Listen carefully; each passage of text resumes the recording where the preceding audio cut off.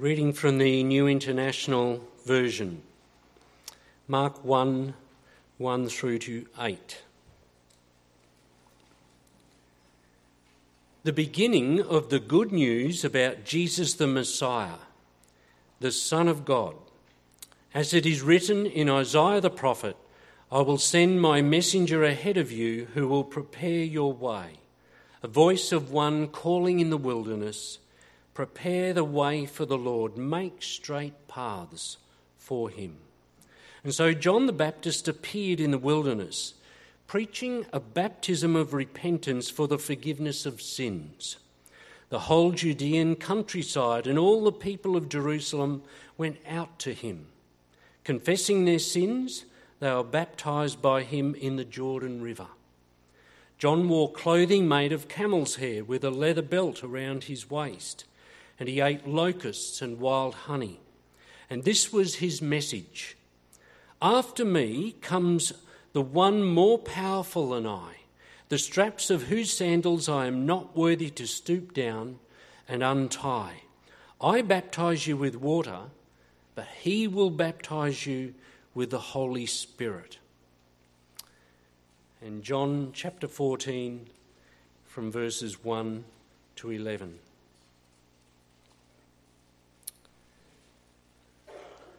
Do not let your hearts be troubled. You believe in God, believe also in me. In my Father's house there are many rooms. If that were not so, I would have told you that I'm going there to prepare a place for you.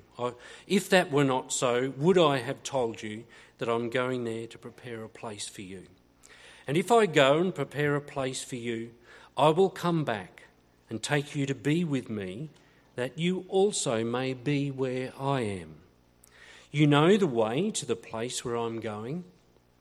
Thomas said to him, Lord, we don't know where you're going, so how can we know the way? Jesus answered, I am the way and the truth and the life. No one comes to the Father except through me. If you really know me, you will know my Father as well. From now on, you do know him and have seen him. Philip said, Lord, show us the Father, and that will be enough for us. Jesus answered, don't you know me, Philip, even after I've been among you such a long time? Anyone who has seen me has seen the Father. How can you say, show us the Father? Don't you believe that I am in the Father and that the Father is in me? The words I say to you, I do not speak on my own authority. Rather, it is the Father living in me who is doing his work. Believe me when I say that I am in the Father and the Father is in me, or at least believe on the evidence of the works themselves. Amen. Thanks, Sam. Well, again, it's a pleasure to be with you this morning. And if you're, I know there is one Muslim person with us today. Welcome, special welcome to you, but welcome to everybody else. The topic of today's sermon is Jesus, Islam, and the gospel. And I want us today to be clear about these things. Now, I think when you look at our world, it can be a fairly confusing place when it comes to religion and many other subjects. It's hard to know the truth about many things these days, but I think particularly with religion, we've got politicians and celebrities who will tell us what true religion should look like. We've got TV dramas which will have actors who are Christian or Muslim telling us, what we're meant to think. Of course, there's Facebook with its endless memes about religion in various ways, be that Christianity, Islam, or whatever it may be, from Richard Dawkins. The ABC has its Compass programs, which run documentaries teaching us about religion. Sometimes verses from the Bible and the Quran will be quoted in the newspapers, and so you may read about them there. And then, of course, in the news, we see the behaviour and the actions of Christians and Muslims and religious people. But I think that for most people, if you ask them, what is it that Christianity teaches or what is it that Islam teaches, most people aren't sure in our culture. And it's not just that it's confusing to know what religion teaches and what Christianity and Islam teach. I think for some people there's also a fear around this subject. People may be fearful of Islam. Some people might even be angry when they hear about religion. When they hear of Islam, they might be angry at it. Other people may want to appease Muslims and say, we mustn't do anything to offend them. Got to be very careful not to offend anybody. But I think others hopefully want to know, and hopefully that's where you're at today, that even though there can be conflicting voices around our world saying things about Christianity and Islam, I hope that you're not given over to fear or anger, but you do want to know. And that's what I'm wanting us to do today, is to be clear on Christianity, Islam and the gospel. I think the main reason why our culture is a little confused about this subject is that it doesn't know what the Bible teaches anymore, and it certainly hasn't taken the time to learn what Islam and the Quran teach. And so that's what I'm going to be looking at today. Now, I'm not claiming that I'm going to make everything clear for us today. That would be a little unrealistic, if not impossible. But what I do want to do is I want us to be clear on how a person is saved in Christianity. That is, how does a person go to heaven, or how does a person be with God forever? I want us to see how is a person saved in Christianity and how is a person saved in Islam. And I think we can be clear about about that topic. I plan to do this by looking at 4 sections in my talk. So hopefully they'll be behind me there. There they are. I want us to be clear about Jesus. I want us to be clear about Islam. I want us to look at Muslim leaders and the words of Jesus. And then I want to put forward why I believe Christianity is true. Okay? And I'm going to do this so that you can make a decision. I'm hoping today is something where you'll come away going, I understand this, and this is going to change how I think. Let's have a look at the first of these, being clear about Jesus. The main text that I'm focusing on today is John chapter 14, verse 6, where Jesus says, I am the way, the truth, and the life. No one comes to the Father except through me. Now, this is in a book called John, or the Gospel of Jesus, written by John. And John was one of Jesus' disciples. And he wrote a gospel account for us. And in the Gospel of John, we read Jesus making many statements, like John chapter 14, verse 6. In chapter 6, he says, I am the bread of life. In chapter 8, he says, I am the light of the world. In chapter 10, he says, I am the gate, and I am the good shepherd. In chapter 11, he says, I am the resurrection and the life.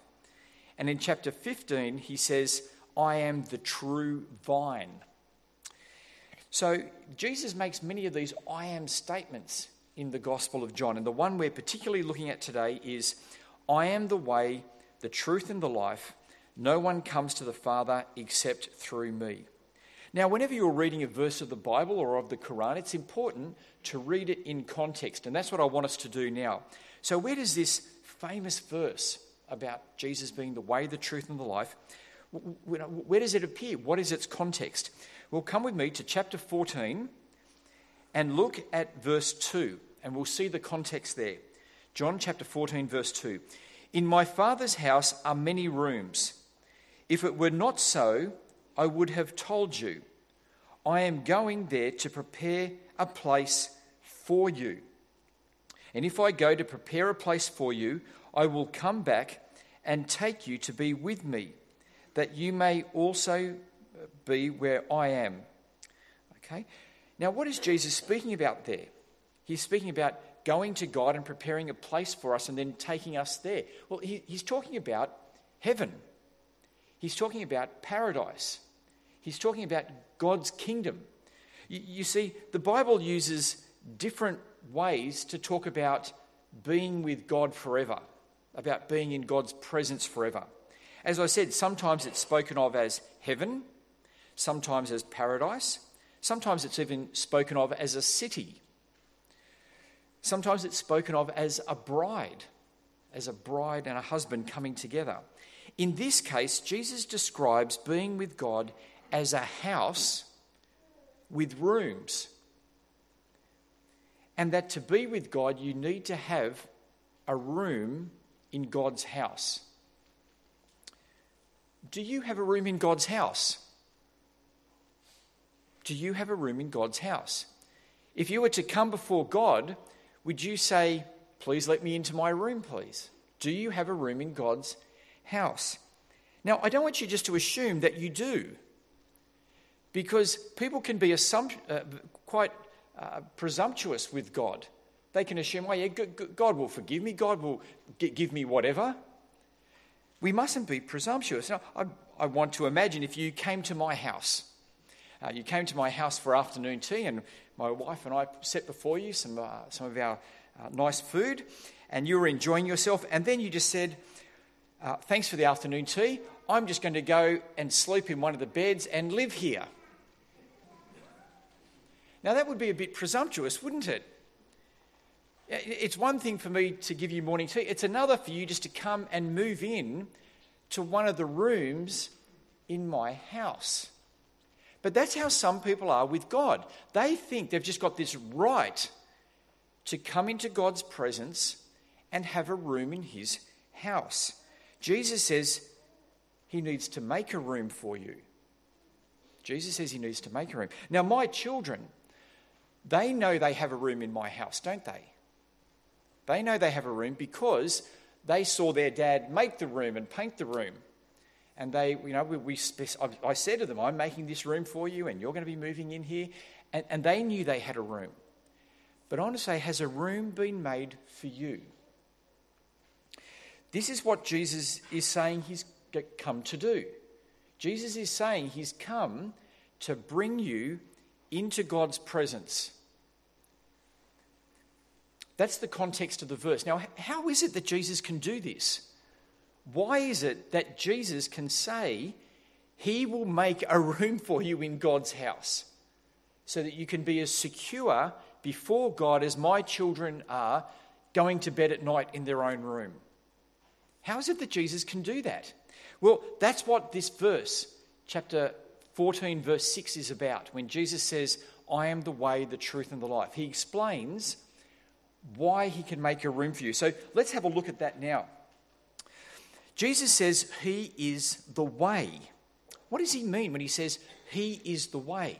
Well, what he means there is that on our own, we don't have a way to God.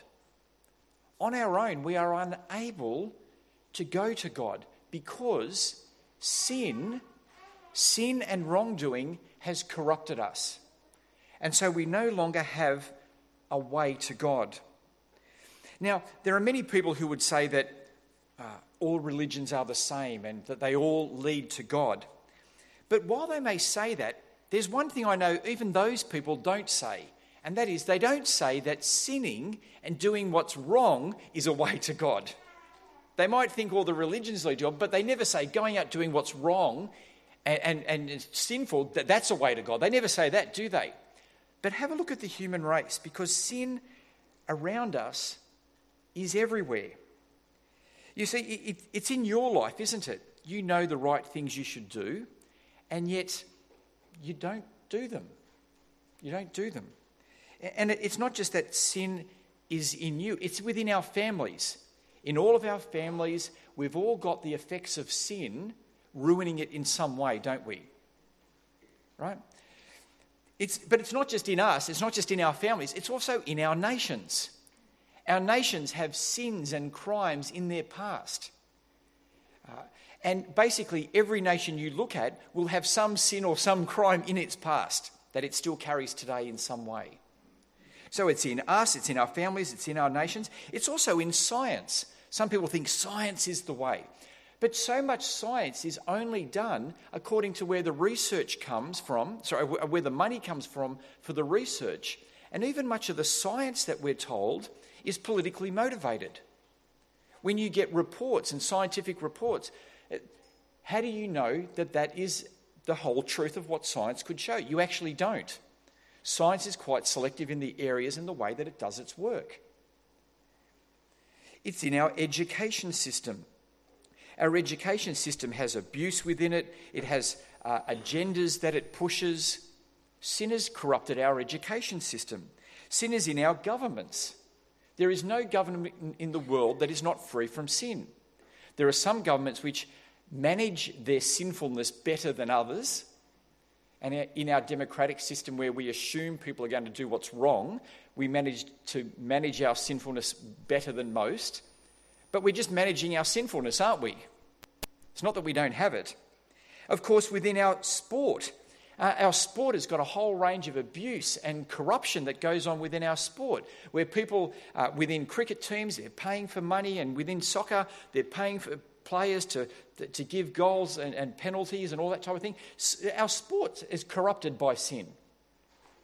Our entertainment industry is particularly corrupted by sin. It sets agendas and tries to push morals and re-educate society in ways which are just really unhelpful. In fact, they've been proven to be destructive. Yet they're really popular, and it's what our entertainment industry gives us. And of course, there's corruption even within our church. And I don't need to go through those with you. You see, there's corruption absolutely everywhere, isn't there? Sin has infected every single area of life. There is no way that we on our own can come before God. But you know what? There's one place where there is no sin. There's one place where there's no sin, and that is Jesus. Jesus is that one man who did not sin. Sin is everywhere else. There's no way anywhere else. But there is a way through Jesus because he never sinned. And when he died on the cross, he offered himself up as that perfect sacrifice on our behalf. And this is what he means when he says, I am the way. He's saying, I am that sinless one. I am that one who knows the way to God, and I am the one who can bring you to God through the forgiveness of sins that I bring. Now, no prophet has ever said this. What Jesus is saying here is unique to him. He then goes on to say that he is the truth. He is the truth. Now, again, prophets don't speak like this, saying that they are the truth. Prophets are men and women who speak from God. God inspires them to speak his words. And prophets speak the truth of God. They speak the word of God to us, but that's not what Jesus is saying here. Jesus is not saying, I speak the truth of God to you. Look at verses 8 and 9. Chapter 14, 8 and 9. Philip said, Lord, show us the Father. He's speaking about God the Father. He's saying, show us God the Father, and that will be enough for us. Jesus answered, don't you know me, Philip, even after I have been among you such a long time? Anyone who has seen me has seen the Father. How can you say, show us the Father? You see, Jesus is not saying Jesus is not saying he speaks the word of God, although he does that. He's actually saying that he is the truth in such a way that when you see him, you are seeing God. In some way, as God is revealing himself, as God reveals himself through a book, through the words on a page, as he gives scripture, Jesus is saying, I am God revealing himself as a man to you now. And that if you've seen me, you've seen God revealing himself to you. Again, no prophet has ever said anything like this. This is what he means when he's saying he's the truth. He's not just speaking the truth, he is the truth of God. He says he's the life. He is the way, the truth, and the life. Now, life is an amazing thing, and we love it when we can enjoy the good things of life. And there are many different expressions of life. I've never been to the Great Barrier Reef up North Queensland. I'd love to go there one day. But I'm sure you've seen those pictures of the reefs in the Great Barrier Reef, and there's all the yellow and blue and orange and red fish, and all these fish going around, and it's abundant in life with all these coral creatures and all types of things. It's an abundant of life, isn't it? There's all these expressions of life. But then, of course, you can go out to the deserts of Australia, and in the deserts of Australia, where it only rains every 3 years, there are frogs. There are frogs that live out there. And these frogs make a watertight cocoon. And they live in the ground and they just hibernate for years. And then when the rain comes, the cocoon dissolves and then they come out, breed and do their frog things. Isn't that amazing? Isn't that amazing that we've got the reef where it's warm and wet and life abundant, and then you've got the driest conditions, and there's still these creatures living there. And then, of course, you've got human life. You've got human life, which is so ingenious and so magnificent as we are made in the image of God. We can do such amazing things and develop such things. But Jesus is not saying he's just another expression of life. Right? Jesus is not saying you've got the Great Barrier Reef, and isn't that great? You've got those frogs in the desert. Isn't that great? And look at humans. Aren't they great? He's not saying he's just a new expression. What he's saying is, I am the life. Jesus is saying, I am what gives life to the Barrier Reef. I am what gives life to the frogs in the desert. I am what gives life to you. And that's why he's the way, because he is the source of God's life for us. And again, no prophet has ever said anything like this. It's an exclusive claim that Jesus is making here when he says he is the way, the truth, and the life. Now, if you're not a Christian, I don't know everyone here. If you're not a Christian and your Christian friend has brought you along to church today, maybe your Christian friend has annoyed you at some stage. I know Christians can sometimes be annoying, but maybe your Christian friend has annoyed you by saying, Jesus is the only way to be saved. Jesus is the only way to be saved. And you might have found that annoying, a little arrogant or something. I want you to understand that what your Christian friend is saying to you is actually what Jesus says. Jesus says, I am the way, the truth, and the life. No one comes to the Father except through me. Jesus is saying he can give you a room in God's house. So we're clear about Christianity. Let's get clear about Islam now. Now, in Islam, how you are saved is quite different. In Islam, you can do it to some degree. You can do it. Islam teaches that we are born pure. We're born pure and clean from sin.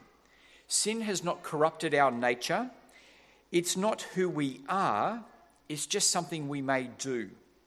The goal of life is to stay clean from sin. Some people do this well, like prophets. Others not.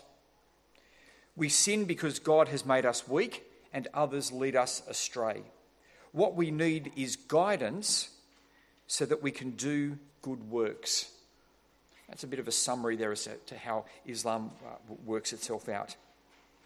Now, the idea is that you need to earn Allah's mercy and forgiveness so that the wrongs that you have done will be forgiven, and you earn it through doing good deeds which show that your intentions are pure. So if you look at point A on your notes there, hopefully you've got an outline in front of you. Point A on your notes. God has promised those who believe and do righteous deeds, they will have forgiveness and a great reward. So you do the righteous deeds. And then point B, then those whose scales are heavy with good deeds, they are successful. And those whose scales are light are those who lose their souls in hell abiding. So you see how it works? You've got scales, and if you've done enough good deeds, then you'll get paradise. If you don't, then you go to hell. Now, what this means is that it actually works itself out in different ways for Muslims. You see, in Christianity, God has done one thing to save us, and so there's only one way to be saved. But in Islam, Allah has not done anything to save you. And so what it means is there are different ways that you can be saved. So the first path would be for people called the mujahideen or the jihadist, who are martyrs. And so look at point C on your notes. If you are killed or die in God's way, pardon and mercy from God are better than what they collect. If you die or are killed, you will be gathered up to God. And so one of these paths are for the people who are martyrs or for prophets. They go directly to paradise and God's presence. And so I've given you the reference here. And there are many references on this in the Quran. It's a major theme. Now, the other path, though, as most Muslims are not going to be martyrs in the way of jihad, in the cause of Allah. And so most other Muslims will do the pillars of Islam, that is, say the confession of faith, fast during Ramadan, go on pilgrimage, say the prayers and give money. And through doing these, that's how they earn their good points. So look at point D. And perform the prayer at the two ends of the day and in the early hours of the night. Truly, good deeds remove those that are evil. Point E. If you make public your almsgiving, that is excellent. But if you conceal it and give to the poor, that is better. It will remove some of your evil deeds. What's interesting, though, is that somebody else can do good deeds for you in this path. So look at point F. Narrated Ibn Abbas, a man came to the Prophet and said, "O Allah's apostle, my mother died and she ought to have fasted 1 month, for she missed fasting during Ramadan. Shall I fast on her behalf?" The Prophet replied in the affirmative and said, "Allah's debts have more right to be paid." So you need to do the good deeds, as many as you can, but somebody else can actually do them for you after you've died if you haven't done them. And then that way is the next path, and that is you've died. If we could have the diagram, please. Back to the diagram, if it's there.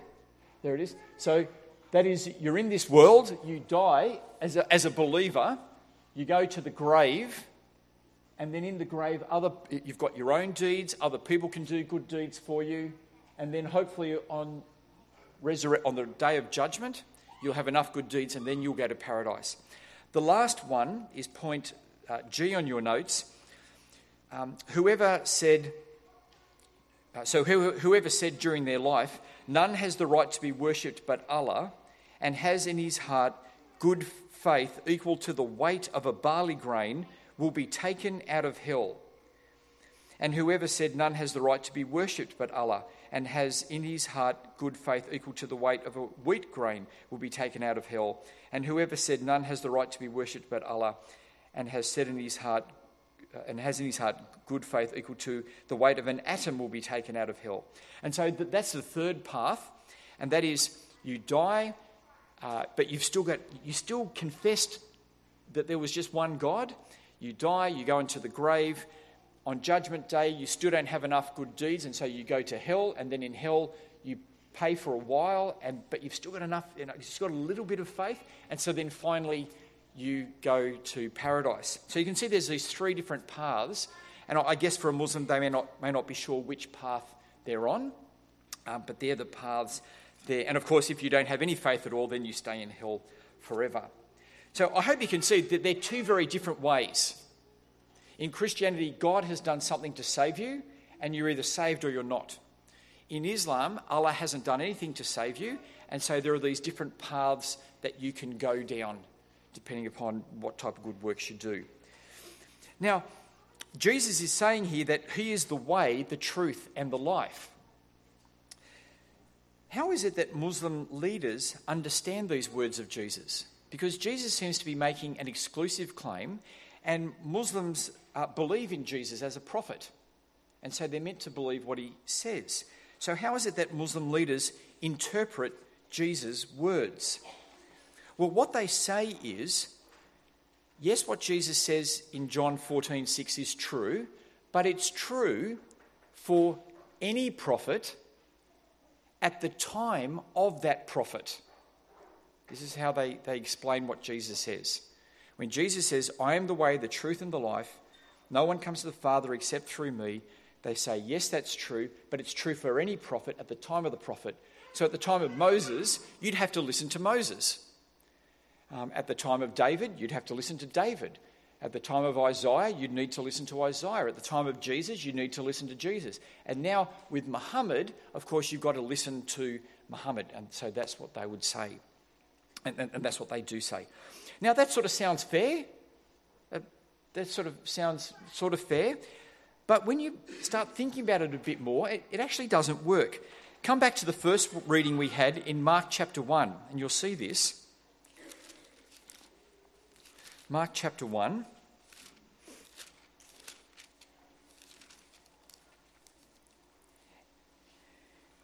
It says, I'm reading from the NIV translation, so it may be a little different to your translation. Mark chapter 1, verse 1, the beginning of the gospel about Jesus Christ, the Son of God, as it is written in Isaiah the prophet.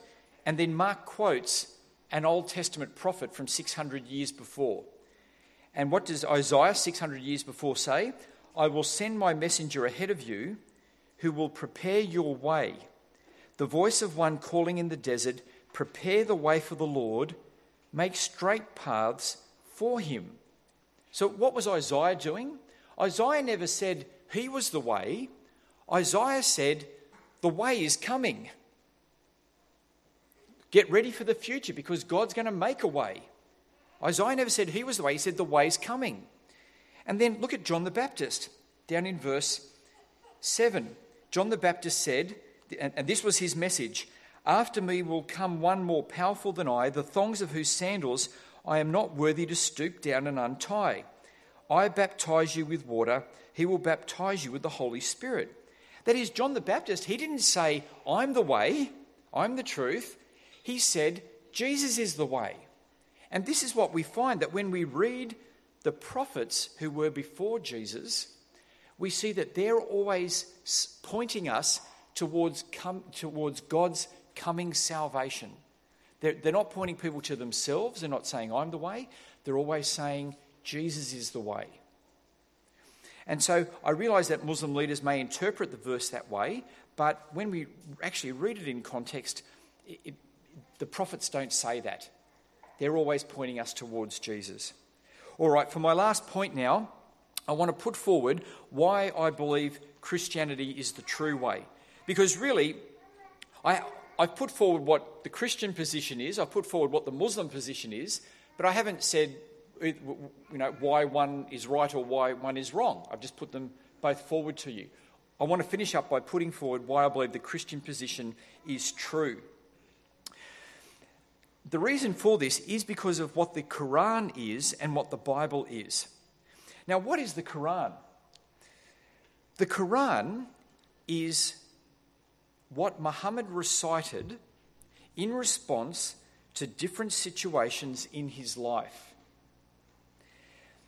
It doesn't have any of the books of the Bible in it. It has stories from the Bible, so Muhammad sometimes retells those stories as illustrations for his own life, but the Quran is just what Muhammad recited.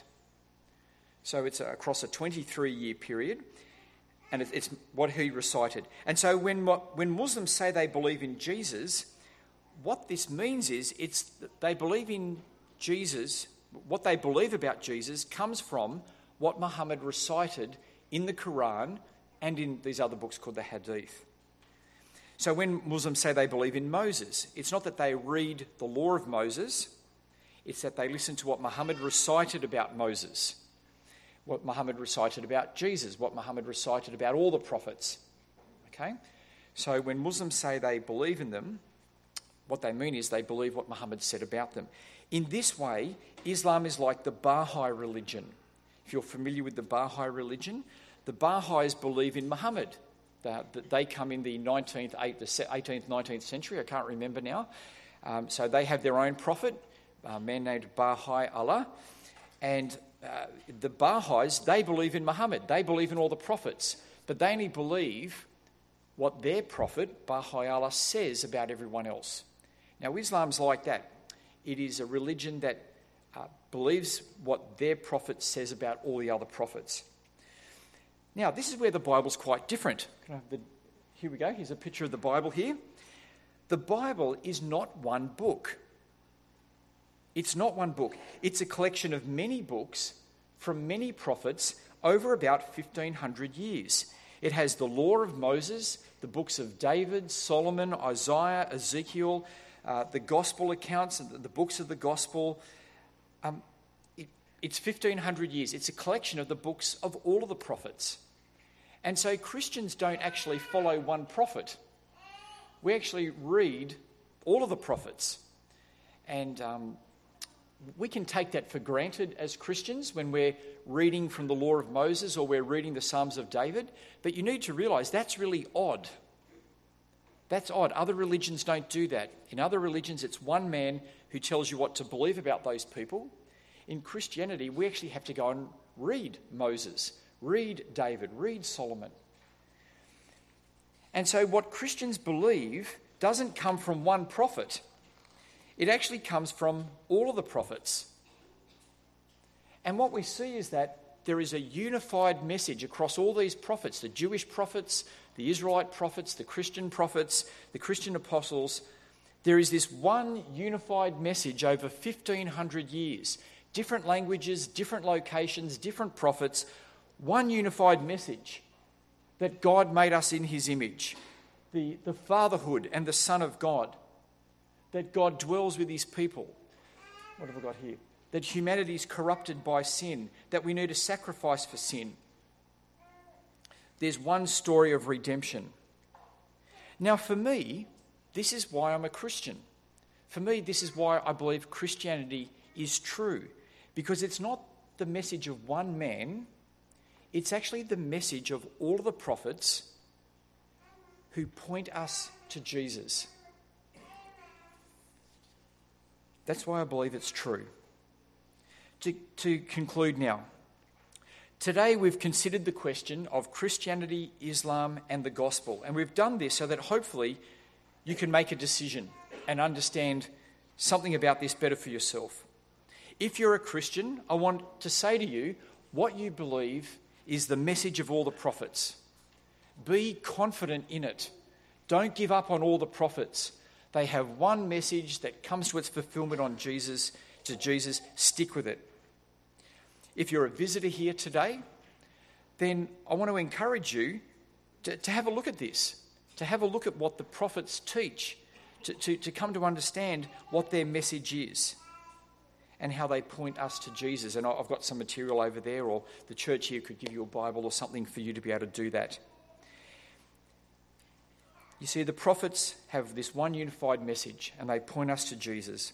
And this is why Jesus said, I am the way, the truth and the life. No one comes to the Father except through me. Amen.